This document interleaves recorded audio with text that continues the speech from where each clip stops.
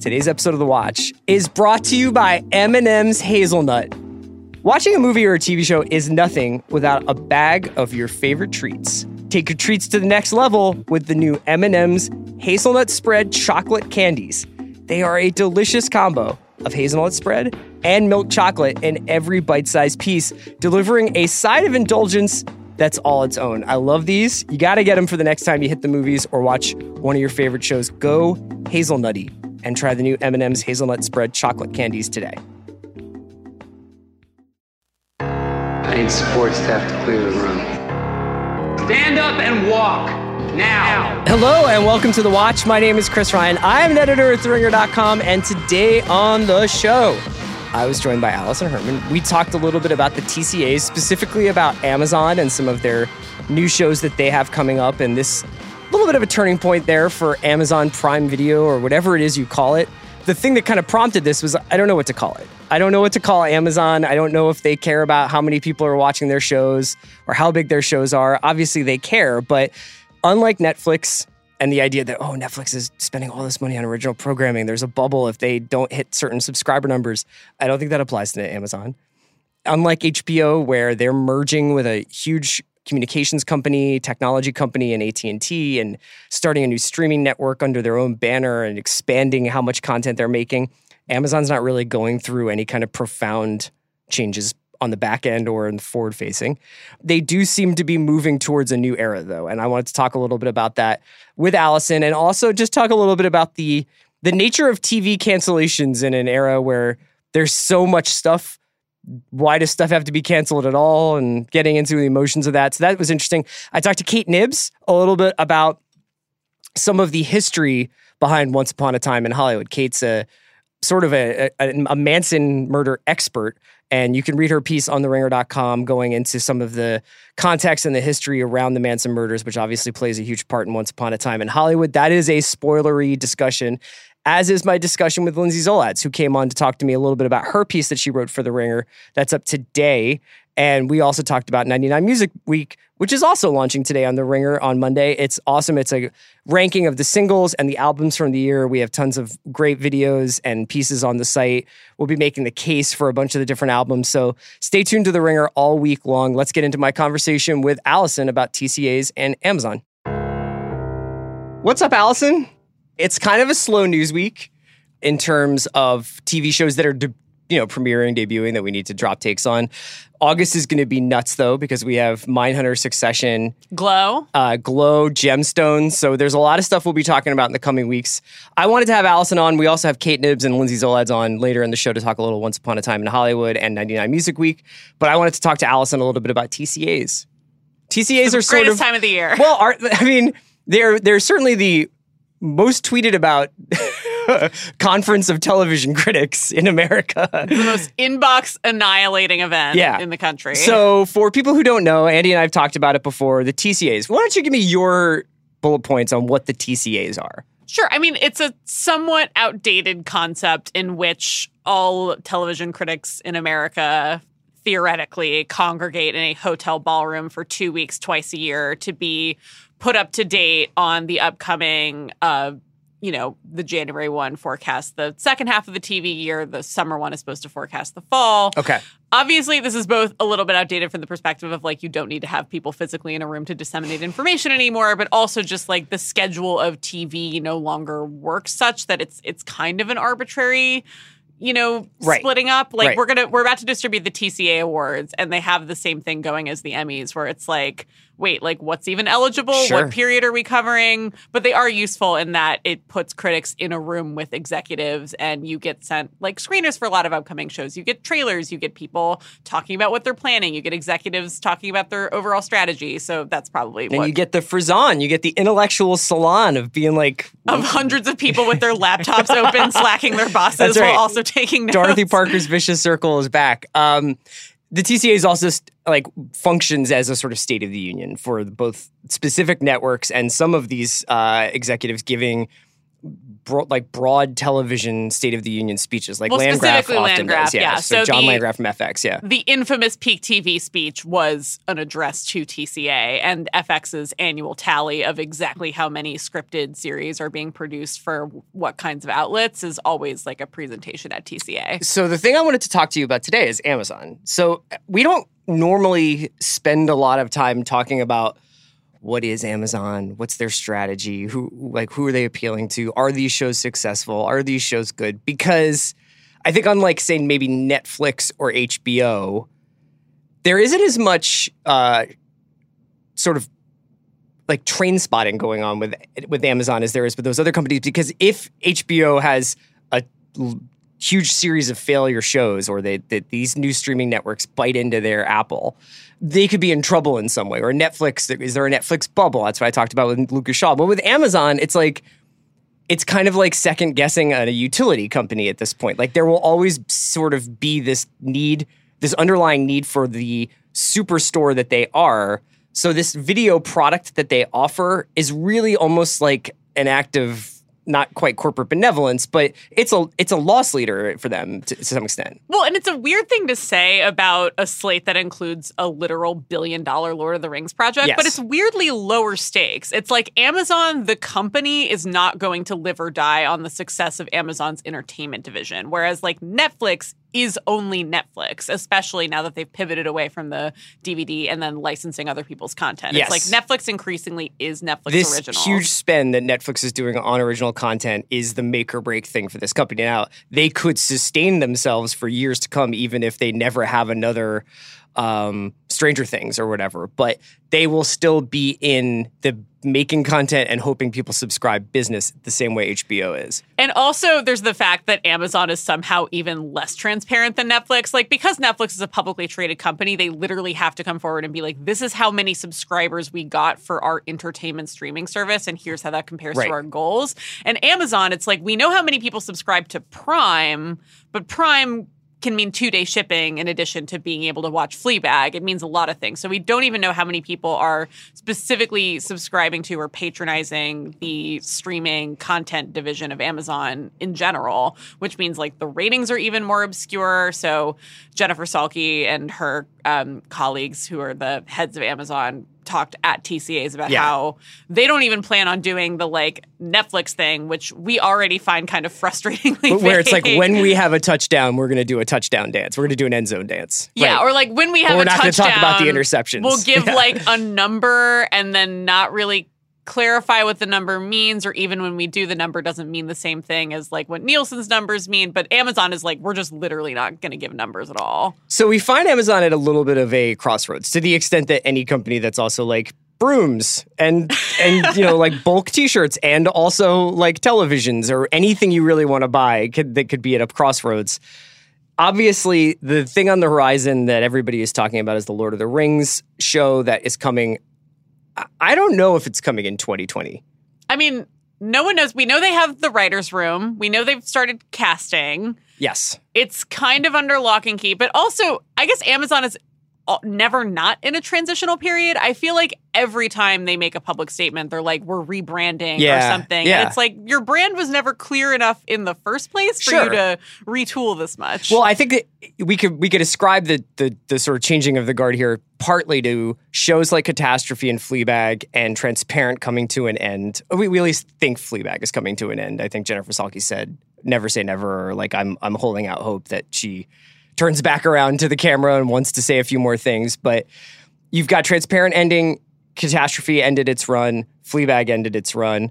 And then they've kind of brought in this new slate of shows. And that includes Lord of the Rings. It includes Modern Love, which is an adaptation of the long-running New York Times column. And this show would be an anthology series starring, among other people, Tina Fey, John Slattery. Who else is in this show? Kristen Milioti. Kristen Milioti, yeah, that's right. Yeah, that's right. A lot of people in that, and that is, it looks like just like a kind of adult rom-com anthology show. Yeah, don't it know if looks it's like they're com. doing the Romanoffs, which, speaking of shows that are ending, they announced right. that both the Romanoffs and the Refn show, oh my God. Too why Old am to I Die blanking? Young. Yes, How dare you? I'm so sorry. How dare you? This was a calculated act of aggression towards Chris Ryan. No, but they're winding down both those projects, which, I mean, obviously the Romanoffs probably has some like extra baggage attached to it with like the Weinstein and everything going on around Matthew Weiner, but also like I think the Refn thing is a signal that they don't really plan on. She says she's been weird. texting with Nicholas, though. Really? Yeah, not that they're going to bring it back, but she's like, they asked basically, did you hide Too Old to Die Young? Because, you know, like the idea was basically is if one of the issues with Amazon, I think, is when you go to Amazon.com, you might get a banner. I think you get a banner that says like, oh, you know, this is on Prime Video right now. But you actually have to look pretty hard to find what's on it. And you would have to really look hard to find Too Old to Die Young, which is fine for someone like me. You know, it's just like me and my other Too Old to Die Young heads. We have our cult and we have our leader, which in Refn. But I guess she said at the TCA, as Jennifer Salke said, you know, we really tried to market that to Europe, where Nicholas is very big. So that's why you didn't see any. So we didn't even try in the United States, is But what apparently she's it's all saying. good. They're still texting, so you know, you never know what you could get from Nicholas Winding Refn on Amazon in the future. Some other projects that Amazon has coming up soon: The Boys, which is a show from Evan Goldberg and Seth Rogen, which is kind of a raunchy revisionist superhero show. Carnival Row, an Orlando Bloom kind of looks kind of steampunky. It was originally developed by Guillermo del Toro, but now is being run, I think, by Travis Beacham, who did the second Pacific Rim, if I remember correctly. Yeah, if I have any other Penny Dreadful heads out there in the watch audience, it looks to be scratching a similar itch. Would you say that you are a Penny Dreadful head? Oh, extremely. It is maybe the most underrated TV show of the last 5 How about years. this? But Dreadhead. there you go. That's why they pay you the big bucks, There you Chris. go. A Tim Gunn, Heidi Klum show, which kind of falls in the sort of category of the Grand Tour, which was the, what was that BBC show called? Top Gear. Top Gear. So it's the original Top Gear hosts. Once they left Top Gear, they have a show called The Grand Tour. Yeah, Tim Gunn I can't believe it's not Project Runway. and Heidi Klum have a show called Making the Cut. And in the same vein, Blake Lively has a show coming that is set in the world of high fashion, a fictional show, but set in the world of high fashion. Okay. So they're working with, I guess I'm trying to figure out like what's the best way to describe their slate. Is it high and low? Is it? I think it's almost like, to me, it feels almost CBS for streaming. There's like gleaming, shiny products in every like conceivable department, from reality to competition to comedy to epic, serialized storytelling to even superhero genre stuff, and of course Jack Ryan coming back in season 2 with a season set in Venezuela, no less. All right. Yeah, I wish I could have a meme of Allison's face when I said that. Would you think it's fair to say they're pivoting from art house to popcorn here? They always say they're doing that, but then I was just browsing their in development and upcoming shows Wikipedia page, which was quite the document. And, they'll say stuff like that, but then, they're still in business with the Paladinos, obviously, and they're happy to get awards. So the Paladinos just optioned 9th Street Women, which is this like nonfiction doorstop about female artists in the 50s in New York and like struggling. As part of like the Maisel expanded universe? Yeah, part of me is just like they could just do that for like the next season of Mrs. Maisel. Yeah. I don't really understand why they're doing, but they're still happy to bankroll that kind of thing. They definitely have the most impressive, I would say, press release collection of any streaming network. Like, I don't know if you remember, shout out to Brian Phillips, but Tong Wars, the Wong Kar-wai show they said they were doing, which I think is safe to say they're not, but like, I almost feel like we don't even release have the Tong Wars. God, release the Wong Kar-wai cut. Yeah. But I almost feel like we don't even know what Amazon is gonna be, because they still feel in the process of developing and eventually releasing these super high profile projects. Yeah. And they've said, Salke has said specifically that they don't plan on being Netflix. They don't want to do even though they probably could match Netflix dollar for dollar, they don't want to do the all things to all people. Right. We're just going to spend the money and have one of every single conceivable kind of show. But I also don't think they've narrowed down a specific brand where it's... The only thing I can identify here is their algorithm, so to speak, is either stars or world building. And it's one or the other, and hopefully both. But they have Lord of the Rings, they have Good Omen, they have, the Carnival Row seems like a world building show. They have a renewed Expanse for season 5. They were airing season 4. They saved that from Sci-Fi. So those are all sort of in the find me the next Game of Thrones directive from Jeff Bezos. Like that's that category.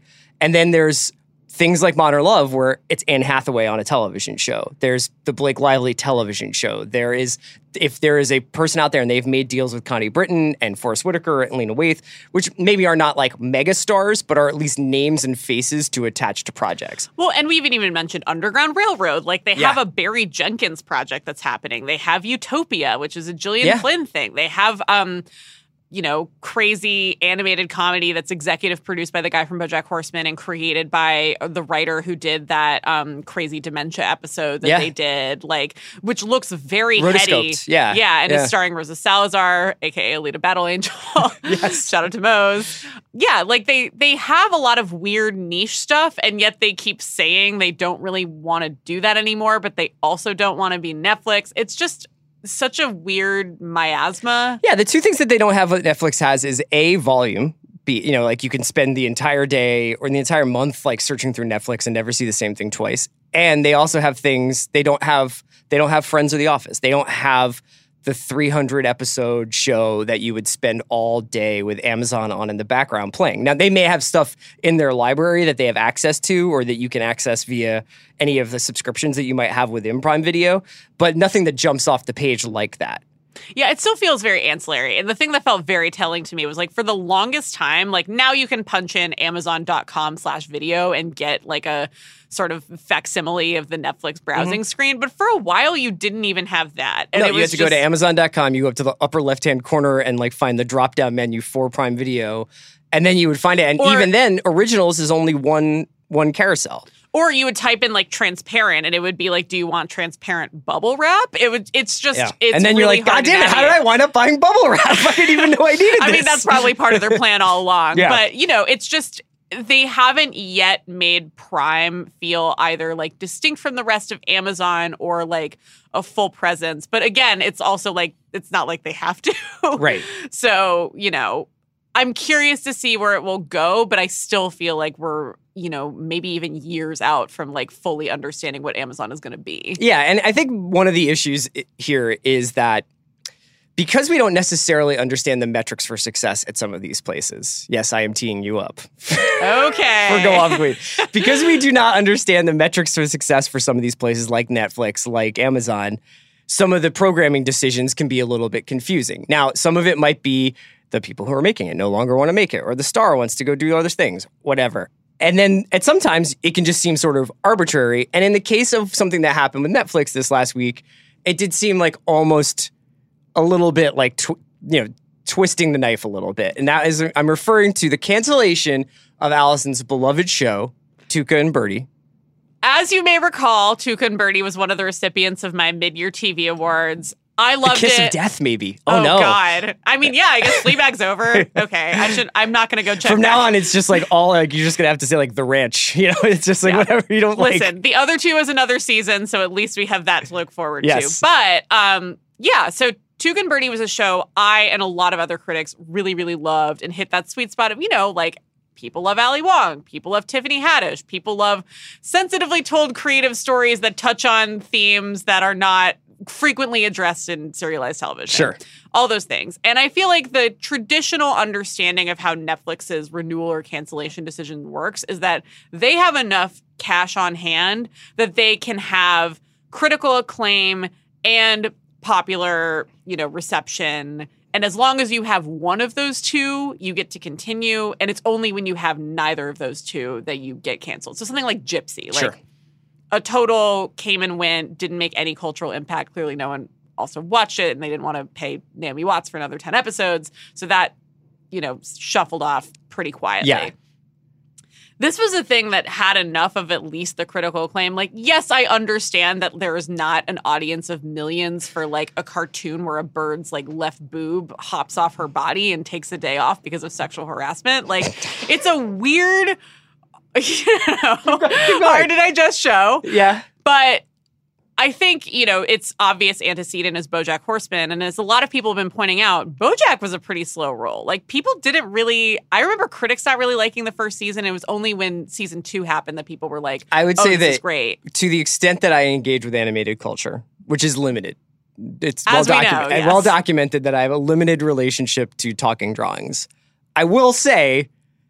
part of the enjoyment of them is having like a big batch of them to kind of like peruse rather than like waiting for this new season of something or like checking it out for the first time. BoJack's a perfect example. Like you're saying, it's like, it's a show that if you give it a chance, you're really happy that there's like 20, 30 episodes of it rather than, oh, like I'm still getting used to it, like. Yeah. And I think Tuca and Birdie probably would have benefited from the same runway. Yeah, BoJack was a slow snowball. Like, the first season wasn't really received that well. The second and third, I feel like, were rapturously received by critics. And then it was after that like other friends of mine started to be like, I've started watching this. So I feel like it was given the space to grow. And, I don't think we've actually said this yet. Netflix canceled Tuca and Birdie after a single season.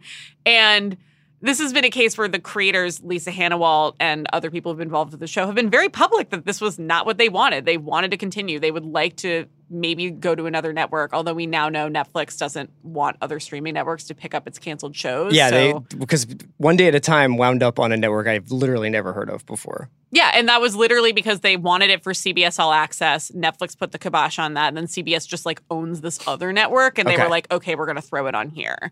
But, there's one day Netflix is going to cancel a show and a company that's owned by Netflix is going to pick it back up again. Oh, God.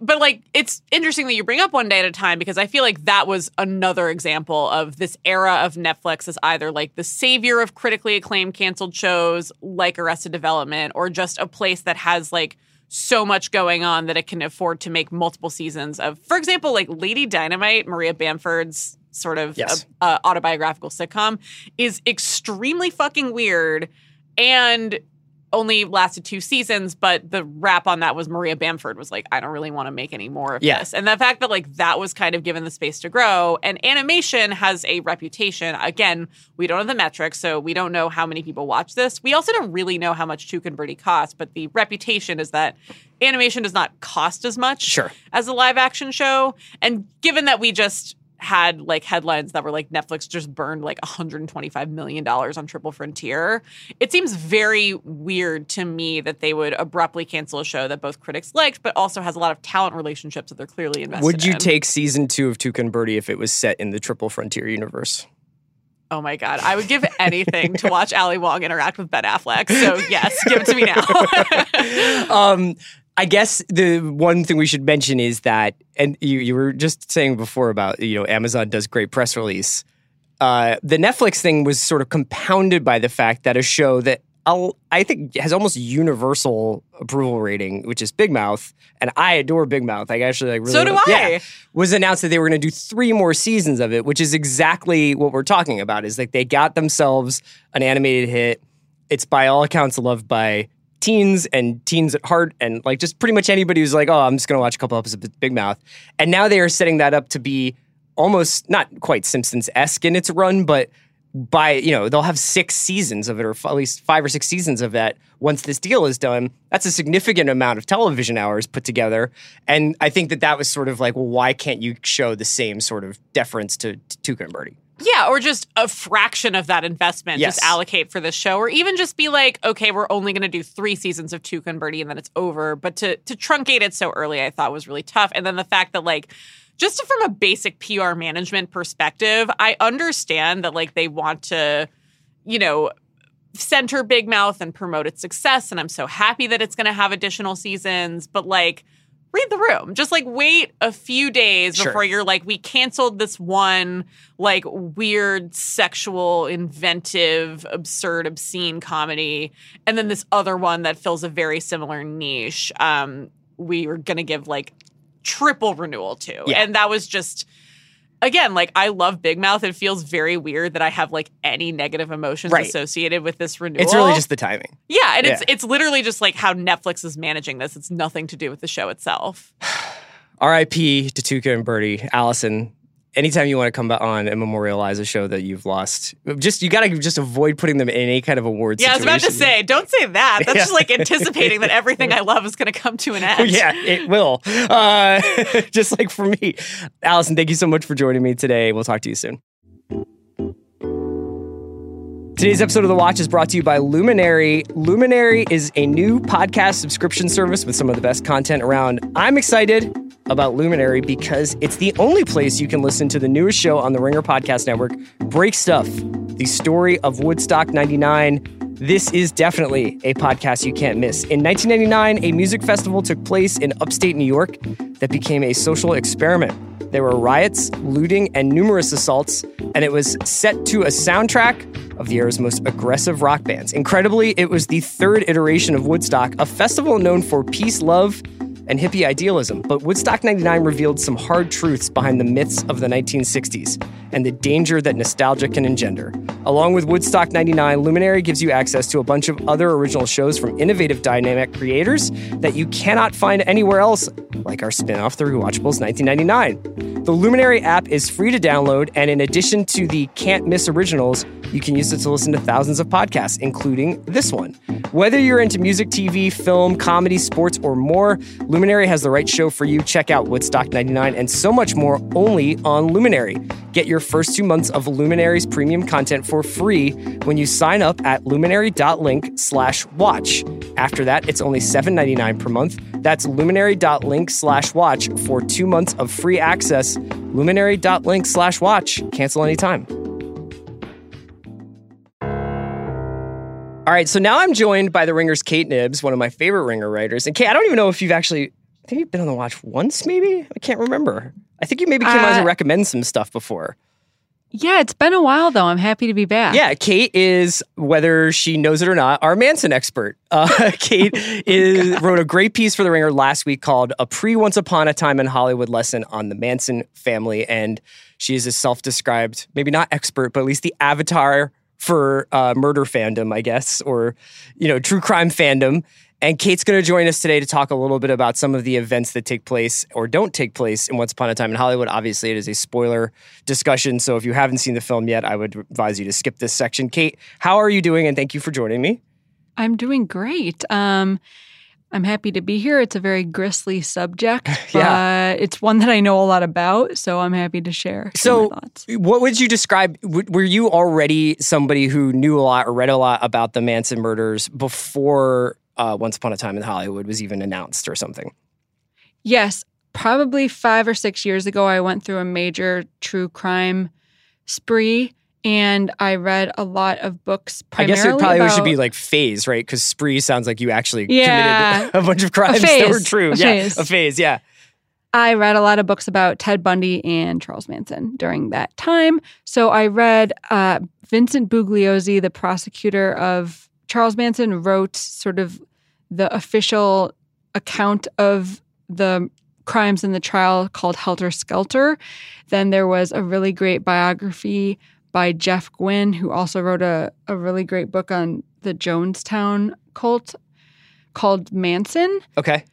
And I just recently read this insane book called Chaos, Charles Manson, the CIA, and the Secret History of the 60s, which came out last month by a journalist named Tom O'Neill, which I highly, highly recommend.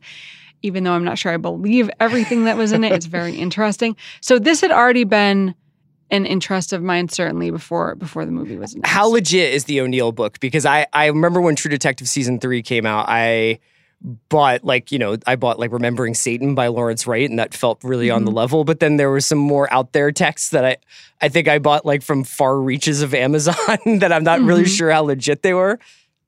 So, I mean, the book was co-written by a New Yorker writer, and it was apparently thoroughly fact-checked, and it doesn't actually make any definitive claims. It more just lays out a lot of evidence that the official narrative about the Manson murders is at the very least incomplete, and at the very worst, a complete cover-up for a Manchurian.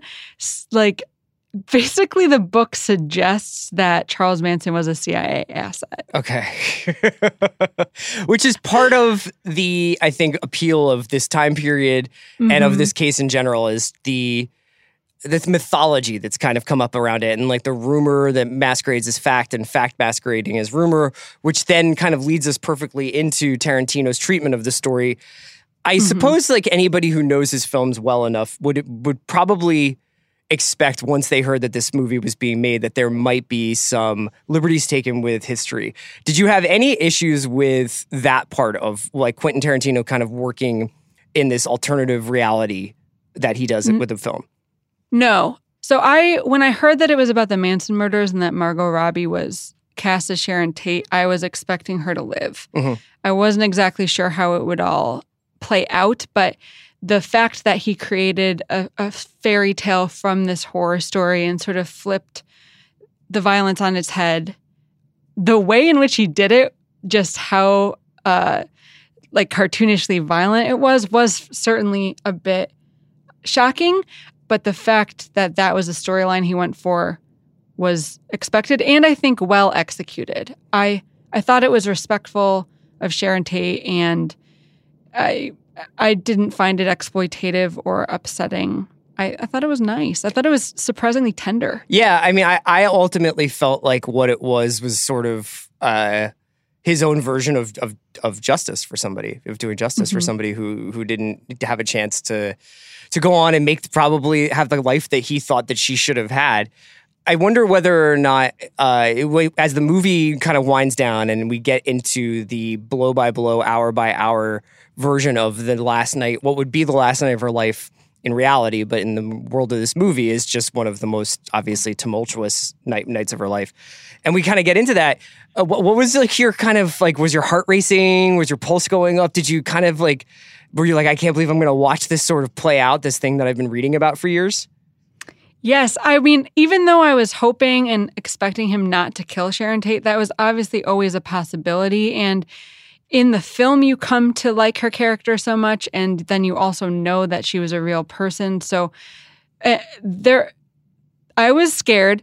I also thought that Once Upon a Time in Hollywood, Tarantino does a really good job of sort of laying out this nostalgic vision of LA, but having these creepy Manson characters on the edges, sort of infusing the whole thing with a sense of dread.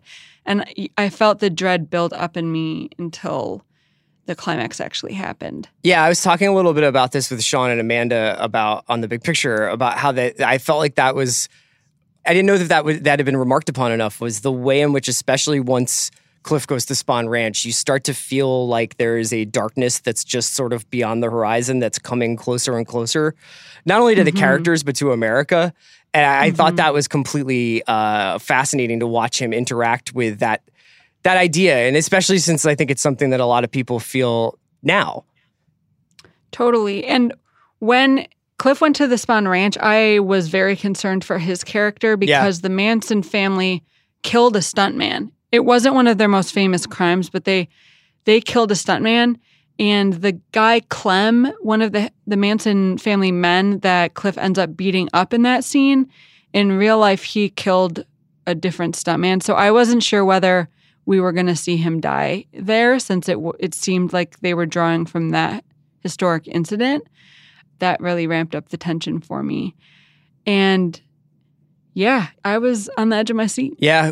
Some of the things you wrote about in your piece for The Ringer that I thought were really interesting was some of the other characters that we didn't actually get to see much of, but that you seemed very fascinated about, specifically Dennis Wilson, who is obviously a member of the Beach Boys, Brian Wilson's brother, I believe, right? And also quite a solo artist in his own right. But I was curious if you could talk a little bit about that element of the story and Manson's sort of interaction with the music business in the late 60s like that. Yeah, I feel like that gets pushed off to the side a lot, and people don't realize exactly how entrenched Manson was with some pretty powerful people within the music industry. So Dennis Wilson, the brother of Brian Wilson, as you said, he was a great artist. He played the drums for the Beach Boys. He ended up, he picked up some Manson girls while they were hitchhiking, I think around 1968 or maybe 67, and he really joined the family, and he had them all stay at his house for a period of time. They were taking a lot of money from him, and he didn't seem to, he let it go on for months and months. Eventually he asked them to leave and they went to Spahn Ranch, but he was really a part of that community, and he introduced Charles Manson to the music producer Terry Melcher, who was the son of Doris Day, dating Candice Bergen, the actress. And that's how Tate ended up getting mixed up in the whole thing, was that Melcher and Bergen gave their rental house to Sharon Tate and Roman Polanski when they moved elsewhere. And that may be one of the reasons why the Manson family decided to target that house. But so Manson was very good friends with Dennis Wilson. Also, that book, Chaos, one of the things that Tom O'Neill, the journalist who wrote it, did was he went and interviewed Terry Melcher a lot. And he actually does find pretty hard evidence that Melcher was a lot more involved with the Manson family than he had let on. In terms of like just like hosting them, or was like integrated into the actual rituals and stuff like that? So the book claims that Melcher went back to Spahn Ranch after the murders took place, which is very notable because what he told prosecutors and the public was that he barely knew Charles Manson, and he only met him the one time that... And that he had just taken his, like, him turning down, him recording him as and made it into, like, a death wish. Yeah. Yeah, so that might not be the whole story. We don't know for sure. But the argument that the book makes is pretty compelling, that Melcher knew a lot more than he let on and was much more integrated into the community. And Dennis Wilson was very distraught after these murders happened. He felt culpable. He had a really sad life after that, actually. Like, he sort of descended into substance use issues and ended up dying relatively young. So it's quite... I mean, the whole story is obviously incredibly sad already, but that's like another sad coda and another example of how there's a lot of ripple effects from violence like this. When I read about the stuff in your piece and whatever reading I've done about LA at that time period, and, you know, that's sort of like the spine of Joan Didion's The White Album kind of revolves around California at that time. Mm-hmm. I'm always fascinated by how some of the community behaviors, like everybody left their doors unlocked and like neighbors knew neighbors and people would just kind of pass through, and that kind of, you know, story that we tell ourselves about America after World War II or just before Vietnam, and how some of those behaviors were still intact, but that it just seemed to take on a much more darker overtone.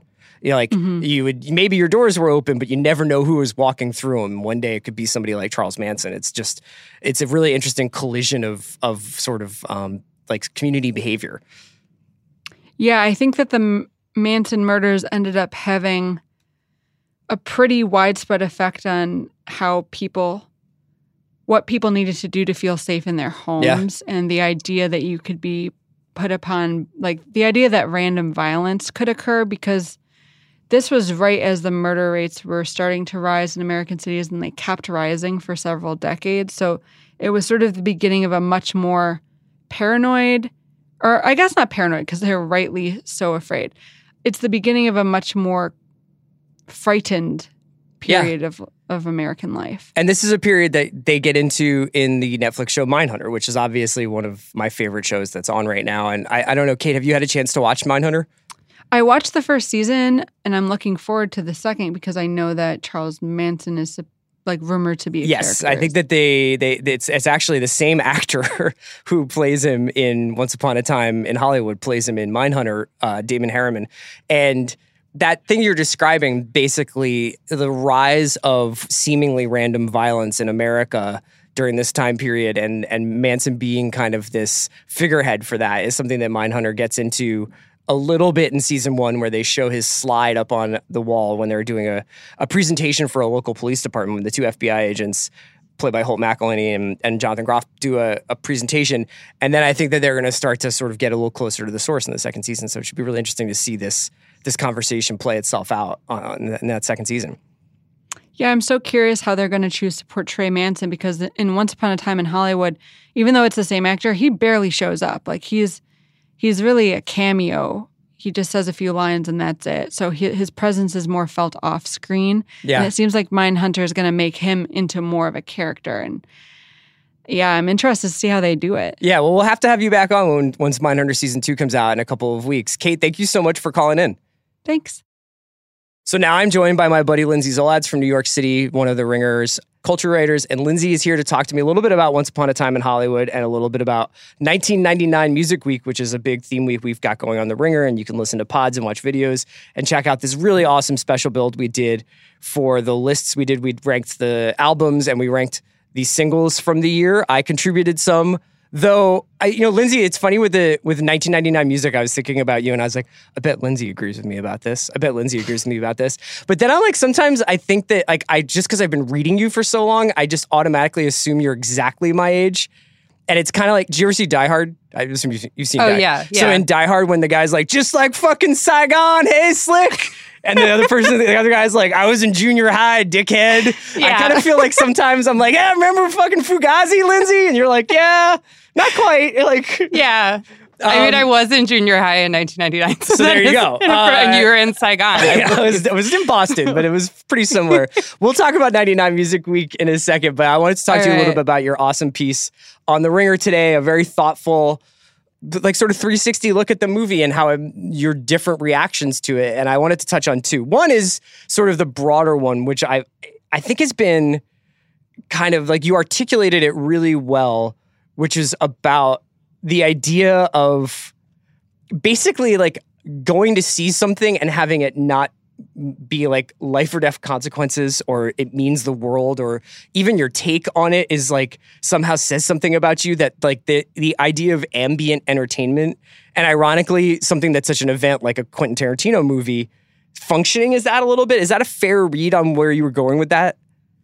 Yeah, I found it to be a movie that I really didn't think it wanted you to think too hard about what it was trying to say, which made it sort of difficult to write about from any sort of critical perspective, because I found it to be sort of baked into the world of the movie that at the end of the day, there was a value in like light entertainment, and it, was kind of just the glory of this bygone aesthetic and this world of sort of fluffy Westerns that weren't as like consequential as the things that came after it. Sure. If that makes sense. Yeah. So, but it was a movie that I enjoyed watching quite a bit while I was in the theater. I had a good time at the movies. I laughed. I looked at my watch a couple times in the middle, I would say. But I think the more I thought about it in the following days after seeing it, the less substantive it felt to me. Which, again, like you say, is not, I think there's a value for that. And I think part of the movie is trying to present the glory of that sort of entertainment. But I just, for it to be a really sharp and incisive look at the Hollywood machine, I just didn't find it to completely hold together in that way. Right. And I think that you get into an interesting discussion about whether or not, like, what counts as substance. Like, if it is a fully enveloping, fully realized world in a lot of ways. And you did touch on this, like you talked about the last shot in the movie, and you've talked about a little bit about the idea of almost wanting that God's eye angle to be a little bit wider and a little bit more panoramic. But if you enjoy the world in which it's set, you can overlook maybe draggy parts or parts that don't make much sense or parts that you're kind of like, why is this in here? I think that there are other obviously issues where I think some people have been really turned off by some of the plot points and obviously some of the way he readdresses history. We could talk about that if you'd like. I thought that you were you were very convincing in your argument about what was bothering you about the movie without being like kind of hitting me over the head with it. But did you want to talk a little bit about that? Yeah. I quoted in the piece, there was in the Ringer podcast that everyone should listen to that Amy is doing with Quentin. Yeah. Quentin Tarantino's future presentation, yeah, I believe. That's right. I got it. First try. Nailed it. But they were talking about Jackie Brown on the first episode, and Tarantino made this comment that, Jackie Brown, I think, has like the exact same runtime as Once Upon a Time in Hollywood, which also feels kind of this sprawling the sprawling shape of a movie that really doesn't have the epic scale of the tone and the plot of like what's actually happening. Mm-hmm. And they felt to me like kindred spirits in that way. He described on the podcast Jackie Brown as a hangout movie was how he conceived of it, of just like, if you like these characters, you're going to want to hang out with them and watch this movie every couple of years and, you know, just spend time in their universe. And I think at least with the stuff with DiCaprio and Brad Pitt, that felt to me what he was trying to do here. And you have a fun time just like riffing with these guys and watching them watch TV and hang out with the dog. And, you know, I think it works well on that level. But there are just these little moments that kind of rupture that feel-good time. And one of them that I think has been the most controversial aspect, or one of them, is this passing aside that Brad Pitt's character may or may not have killed his wife. Right. And it's kind of played for laughs in a way. It's not the most sensitively drawn portrait of this wife. And we don't really go back to that at all. So there are just these suggestions around the edge of the universe where there is this kind of violence against women or a moral code that maybe is not up to like the biggest or the sharpest scrutiny, that I just found like I wanted the movie to really think through what it was trying to say there rather than play that off as an aside, because I found it very jarring. Yeah, and I think that when I read your piece, the thing I thought about was what it would have been like if any other actor aside for Pitt was in the role. You know, like it's to some extent his performance is so great as Cliff in the movie, but I think you almost... So much of the time you're spent watching the movie is also engaging in the stardom of Leonardo DiCaprio and Brad Pitt and their actual biographies. And I think that winds up being the one part that I think they could have like explored more. I took it when it first happened to be one of those myths that are kind of hanging around a person that, and then, but they do a cutaway that kind of goes into what may or may not have happened between him and his wife, and it's left kind of as like an ellipsis, and you don't really know what happened, and then it doesn't wind up getting called back again. Other than it's more used as a like, this is why this guy's career is where it's at, because where he's just driving around Rick Dalton. Yeah, rather than this is what kind of guy he is, because by then you've already kind of been seduced by this character into just thinking like he's the cool guy behind the scenes in this movie. Like, and Brad Pitt is so charismatic and so funny in this movie. He's really far and away for me the best part. And like Brad Pitt smoking an acid-dipped cigarette is like, I feel like it's the best like drug trip scene in a movie since the Wolf of Wall Street Quaaludes thing, which also shout out to Leo. It's like on that level. It's just so good. But then, yeah, like I wanted to fully enjoy those sort of lighthearted moments of it and kind of be along for the ride. And then there were, again, just like things that take you out of it. I think even the presence of Roman Polanski in this movie is, you know, you can't do the Sharon Tate story without having him there. But the movie didn't really seem to know what to do with some of the more troubling aspects of the story on the periphery. Like he really did, Tarantino's trying to turn the Manson murders into this fairy tale. Mm-hmm. And in no sense, even if you invert what happened, I don't think it's that simple. I mean, I was thinking about after reading your piece, I was thinking about the differences between this and Bastards. So, I mean, obviously, like Tarantino's been pretty explicit linking this movie to Jackie Brown in terms of, like you're saying, a hangout movie. It's also a movie about people who are entering a different phase of their lives and maybe trying to hang on to some past glories while also reckoning with getting older. But with Bastards, the mission of Bastards is laid out very early in the movie. These people want to kill Hitler, right? Mm-hmm. Like, and you kind of see their motivations or whatever, but it's interesting how Sharon and the Mansons are like, it's more of a breadcrumb trail than it is a mission, you know? And in some ways, I think it was easier to read Bastards than it is to read Once Upon a Time in Hollywood. Now, I found Once Upon a Time in Hollywood, obviously, like, deeply, deeply affecting, but I also understand, like, I think that there's like something about the way in which it lays out its alternative timelines to be quite distinct from the way he did it in Bastards. Yeah. Yeah. And like you said, you know, something I thought was really interesting about this movie is we only see Charles Manson once in passing, and you kind of have to piece together that it's him. And it's the villains, insofar as they're framed in the movie, are more the followers of Manson and the people who, particularly young women, who are just sort of blindly following him and get in the depiction of in this movie sort of almost like snowballed into committing these murders, or at least trying to. And that felt like an interesting choice to me. And I think I was not like, I think the critiques that I've read and talked to people about of this movie through women in particular that just, you know, felt some type of way about various parts of this movie. I know some people were bothered by the violence against the Manson girls at the end. Yeah.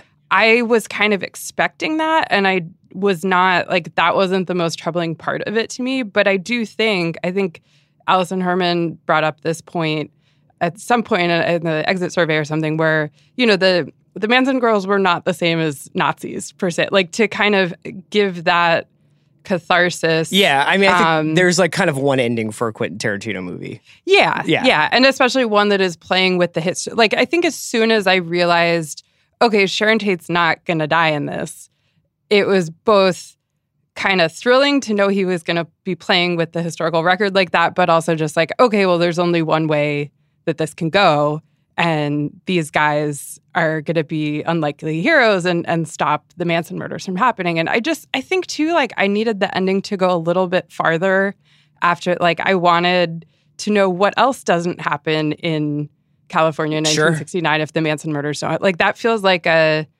tipping point where just you could jump off from there of different ways that the culture then could have gone if he's kind of seeing it as this, like, 2 hours and 40 minutes is a weird thing where you're like, I almost want this to be 5 hours, you know? Like, yeah. Once Upon a Time in Hollywood Part 2. Yeah, the swinging possibly. 70s. Yeah. One of the things in this movie does really well is depict a relationship to popular culture that obviously is treasured by Tarantino, and that is his relationship to the radio, and how you would just get in a car and you would be in your car all day because you were living in Los Angeles, and that's how people got around, and you would have it on one station and you would listen through the commercials and you would just let it rock all day long. And also, when you got home, you would immediately turn the television on, and the TV was on one of a couple channels, and you would just kind of have whatever was on at the time. And even though there's a lot of ambient sort of like an undercurrent of entertainment in all of that, it felt more. Did you think it felt more friendly than it does today, where I think it's a little bit more, like, obviously addictive what we're doing to our bodies and our minds? You know what I mean? Yeah. Well, there's I think that as it was at that time, like, the sort of mainstream culture is used as a bridge between all these really different characters, and that they're all going to go home that night and watch FBI on one of 3 broadcast channels that exist. And we kind of see Bruce Dern's character and Dakota Fanning, shout out Dakota Fanning, just coming through. Like, they have plans to watch that show that night, and so do Cliff and Rick. And these people that have so little in common in every other way are all linked by this monoculture that still exists in that sense. And it did feel, I thought that was weaved through really well, just as this ambient fuzz in the background of everything, that went to show too the stature that someone like Rick would have in a time like that, where his show was one of the only shows on that night. Do you have equally fond memories for the way in which you sort of interacted with music in 1999? I guess that is my segue. Amazing bridge there. It's really good. Wow. Yeah, I guess I do. Yeah. So, I mean, obviously, if you were in junior high at the time, I would imagine at least, were you aware of stuff like Sleater-Kinney and Bonnie Prince Billy, which are 2 of the artists you wrote about in the albums list? Or were you more pop music, what's on the radio, what's on MTV? Yeah, I came to, like, Sleater-Kinney and more indie rock type stuff a few years after that. I was 13 in 1999. So I think probably the most important record in my life that year was Blink-182's Enema of the State. Yeah, it's a frequently cited That was where I was yeah. at. Yeah. And, but it's interesting. So I think some of the records that I was writing about on this list or voted for, I came to later after the fact. And then some were ones that I have this sentimental attachment to because even though like my critical instincts weren't as sharp as they would become, or like my taste wasn't as discerning, that I think when you're voting on something like this, what you were actually listening to that year is going to weigh heavily as well. Sure. It's a surreal thing to think about 20 years after the fact, because it's half a sort of memory game and just associated with all sorts of memories in your life, and then kind of looking at it, but like, what is the best? Yeah, Was Mambo No. 5 really the best? Right, song? exactly. But it's like this is also sort of a crucial moment. From 99 to, I don't even know when it really starts up, but like this is sort of the dawn of poptimism too, right? Because it's like a lot of these artists, and poptimism is this idea that basically that what would used to be considered bubblegum pop or corporate, music made by major labels and made by whether some you would call it teeny boppers or like just basically like singers rather than songwriters, and that was somehow looked down upon by the critical establishment. And then poptimism was like, no, there's like incredible artistic merit and value to pop music that you hear on the radio. And there was sort of this clash of sensibilities that happened in the beginning of the 21st century in music criticism. And that also is like kind of like a very interesting moment to be getting into music criticism at that time, because there was sort of an argument happening about whether or not Britney Spears or Mogwai was better. Yeah. And I tend to think of like 99, anything pre-Napster and even like pre-9/11, I think was the last moment before that really happened, that reckoning. Because when I was putting this list together and reading through the list as it is on the site today, like I feel like this is the last moment where there was that division between rock and pop. And I even, in my experience being 13 years old, I very much, shout out Y100, Philadelphia area, rest in peace. But like I listened to the alternative rock station instead of the pop station when I was 13 and thought that was like a cool lifestyle choice that somehow marked me as different, which is like such a foreign concept today. But then, of course, like I liked pop music too, and you couldn't avoid something like the Backstreet Boys or Britney Spears in that time. So there was sort of a grudging appreciation that I had. But the funny thing to look back on for me is I was, again, really into Blink-182 at that time. And I think I thought that was something that made me like not pop. But when I look back, I'm like, no, they were my boy band. Oh, yeah. Even the way that that my fandom for them manifested, like that was my boy band. And even as an indicator of like how the carousel comes around now, is like Blink at that time period are considered like expert tunesmiths, and like these sort of like pop geniuses in a lot of ways. Yeah, whereas I'm sure that would have really pissed me off when I was like 13 and yet still voting for them on TRL. Yes. So like anything outside of that. Oh, yes, I did vote on TRL too. I remember like they would have the scroll at the bottom of the show with the videos, and I would always watch to see if my comments would come up. They never did. But man. It's fine. What is 2019 Lindsay Zolad's favorite album of 1999 Fiona Apple? It's close. Shockingly, no. But my number one, I went with Blur's 13. Okay. Not only because I was 13 in 1999, but that one to me is really not for a cute reason like that. But that one to me like felt like a bridge between how I experienced music then and now, like something that I don't know that I heard that record in 99. But I definitely knew who Blur were, and I had the self-titled record, which was kind of the first big Blur record in the States that had the Woohoo song, of course. So I think for me, when I think about music in 1999, and the way that this idea of like the new millennium and the Y2K scare was just informing so much of culture that year, there was this sense that it was this like culmination of something, and that even the music was building towards some kind of apocalypse in some sense or another, just the idea of like the end of the century. Yeah. And for me, like in terms of, I think that Blur record is the perfect encapsulation of like the end of the 90s alt-rock era, and just trying to do something huge and arty and blowing up the whole idea of that as like a band that, you know, at least stateside got famous off a alt-rock one-hit wonder type deal. And then just making this huge statement album that's just incredibly sad. Yeah, and it was reckoning with the fact that they were essentially like the biggest band in Britain and were, you know, a novelty in America. Well, I mean, not to us, but yeah. Well, Lindsay, thank you so much for joining me today on The Watch. We'll have to have you on again soon, if not for anything, just to come up with another Die Hard quote that sums up I'm here for our relationship. Okay, thank you so much, Lindsay. Thanks, Chris.